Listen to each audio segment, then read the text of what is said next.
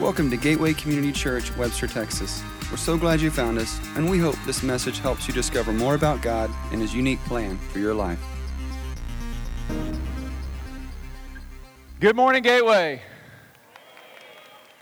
So first off, I just have to apologize about Marty Manahan. It's just wrong, so many ways. We have a lot of special guests that are here. We have some of our children that were involved this week. Some of them, their parents are here, maybe for the first time. If you are here for the very first time at Gateway, we want to say welcome. We're glad you're here. And a part of this morning that we get to celebrate our children's ministry and Summer Kids Club. Now, there is one other special guest. I have to mention this because she is here. Tomorrow is her birthday. It's my mom. She's over here with Peggy, and so my mom is here. So that's kind of cool. I don't know if anybody's ever made a presentation in front of their parents, but you think y'all are critical. Whew. Hey, this last week, Summer Kids Club has been great. We had tons of kids, tons of leaders, volunteers. We had a great week. Kids have learned to play together, sports. They've learned about Starfish Kenya. They've put blessing bags together. They've done all sorts of things. They've had a drama. But then most importantly, after all that was said and done, they had a young man that came up here, and some of you might know him. His name is Brandon Dietz. And Brandon would come up here and he would put a bow basically on our evenings, and he would bring a lesson. Unfortunately, Brandon is sick, and so we need to be praying for him. He found out or figured out on Friday night he wasn't feeling very well. Saturday, I got a phone call about 11:30 at night, asked, hey, could you do this? And I'm just kidding, it wasn't that late. But I said, sure, I would love to fill in, but I just want everybody in here that's been to Summer Kids Club this week, I am no Brandon Dietz. So I hope that you'll just pay attention to what God has in store for us to hear. On Friday night, our big send-off with our children was the Great Commission, was to remind them as they had asked Jesus into their heart. Many of them did that on Thursday night. There were a lot of children that made the decision to say yes to Jesus for the very first time this week at Summer Kids Club. Now, that's, yes.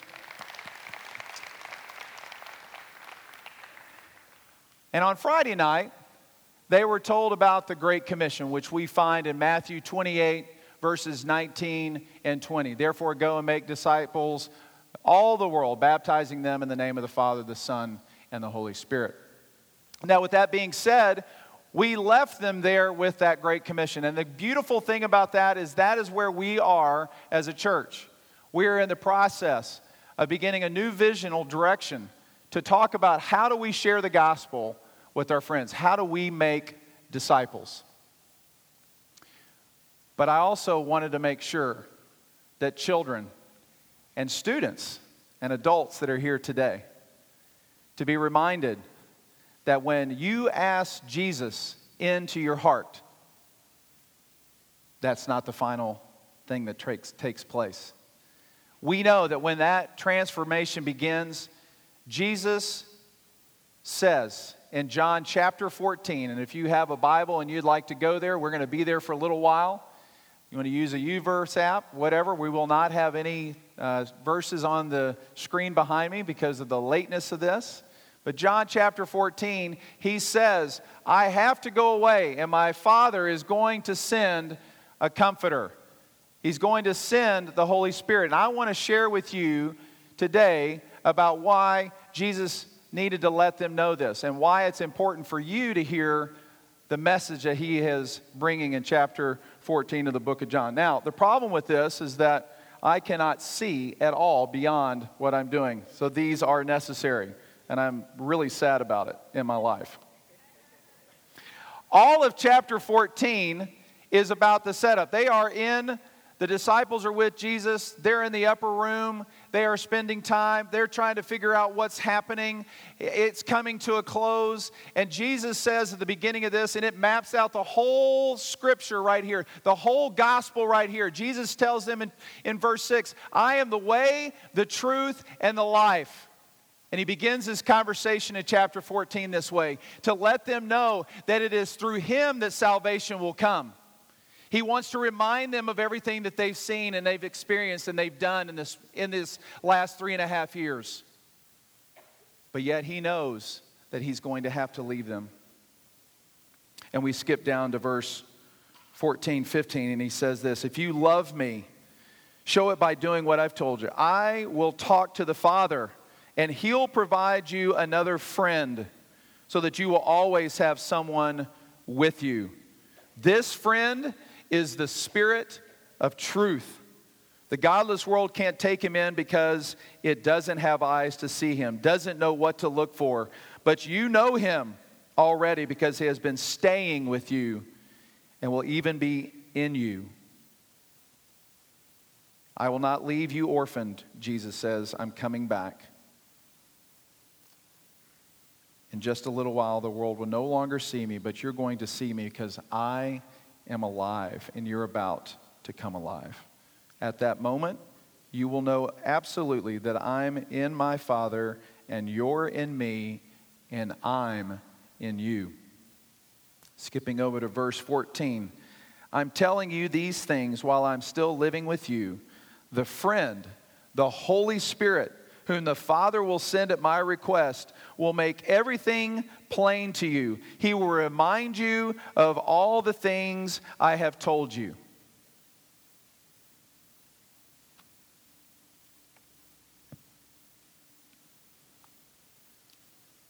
The Holy Spirit provides us 3 things in this passage of Scripture.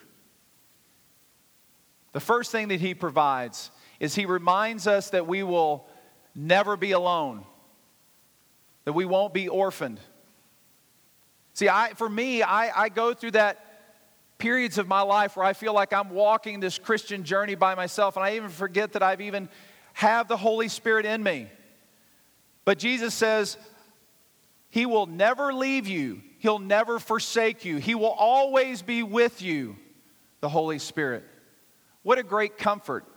So as our children are sitting here, and many of them are asking, what do I do next? Be reminded, children, students, adults, that God said, you ask me in, and I will never leave you. That's the first thing. The second thing that he tells us about here is that he's going to teach us. He's going to guide us. He's going to give us direction for our lives. I don't know about you. Sometimes we don't like instruction, but we need instruction. And we need to be led and taught. And the Holy Spirit, as he indwells in us, as this passage says, he is in us. He will teach us. He will guide us. He will give us the way to do life. And the last thing that the Holy Spirit will do is he will remind you of all the things that he's done, that Jesus has done. I was at a wedding last night.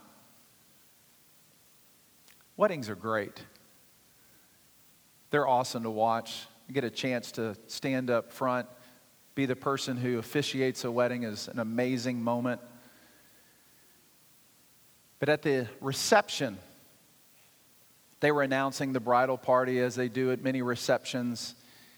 And here comes the bride and the groom. Woo! And I'm watching them. Everybody's applauding for them, and they're walking down. And on the other side is about 70 cameras recording this event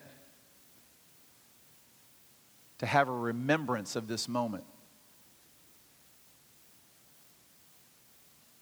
The Holy Spirit will indwell in you, and he will remind you without a camera, without a video recorder, but God's Word and the lives of other people, the great love that He has for us.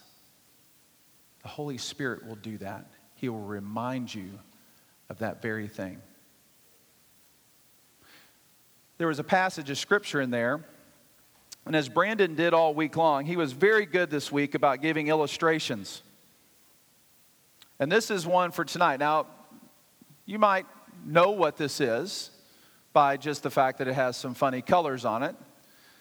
But if I do that, it doesn't do its intended purpose. It lays flat. It's lifeless, really, quite honestly. But when we give a beach ball the very thing that it needs, it comes alive. It takes shape and form, and it begins to have purpose. Just give me just 1 second.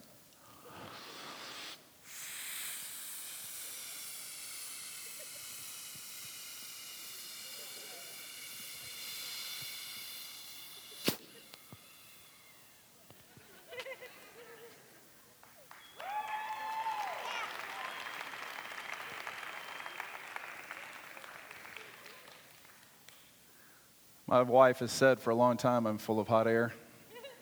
No, she's never said that. She's going to say something. I never say that. It's just a joke. But now look at the ball. It's a beach ball. It has life.